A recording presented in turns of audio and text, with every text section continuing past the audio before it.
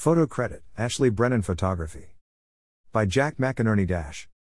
It was a cold and dreary Friday 10th of March 2017 and a horse debuted at the iconic Chantilly racecourse in northern France. The meeting was run on the synthetic track and it's the fourth place getter in the 3-year-old maiden, Avilius, which would go on to make his mark in Australia, once touted by some as the horse that could beat Winx. He stood out a month later on 9th of April 2017 and won his maiden comfortably by 2 lengths when $2.20 favorite. He went on to have 5 more runs in France under the tutelage of world-renowned trainer André Faber, where he fell in at his third start to win the listed Du Suresnes Stakes and ran placings in 3 Group 2 races, most notably running second to international superstar Cracksman with the former Waller Stayer Finke running third.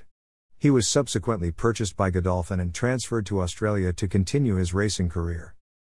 He arrived with a bang, winning a BM91, ridden by Glyn Schofield, and 3 Group 3 races in a row at his first 4 starts in Australia.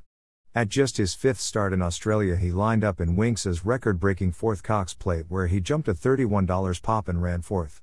He then went on to line up in the 2018 Melbourne Cup, where he faced the grueling 3,200-metre journey for the first time, and it's safe to say he didn't handle it, running just under 70 lengths off the winner cross-counter, finishing 22nd of 24 runners.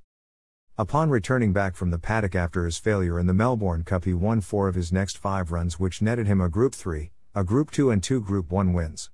An interesting fact about the horse is he finished his career with 2 wins from 2 runs on heavy tracks, which were both Group 1 wins in the Ranvet and the Tancred. He went on to always be somewhat competitive at the top level, but he never reached the heights that he did in those first 2 preps in Australia. As a matter of fact, his last win in Australia was way back on 21st of September 2019 when he won the George Main Stakes. From that point on, I think he just enjoyed going around with the pack because he ran 5th 5 times and 6th 3 times. His enigmatic career came to an end recently when he bled after his 6th placing in the Doomben Cup, with Godolphin opting to retire him and make him the flag bearer for their lifetime care program, and rightly so. He was a multiple Group 1 winner who at one stage in his career could call himself a part of the highest echelon of racing.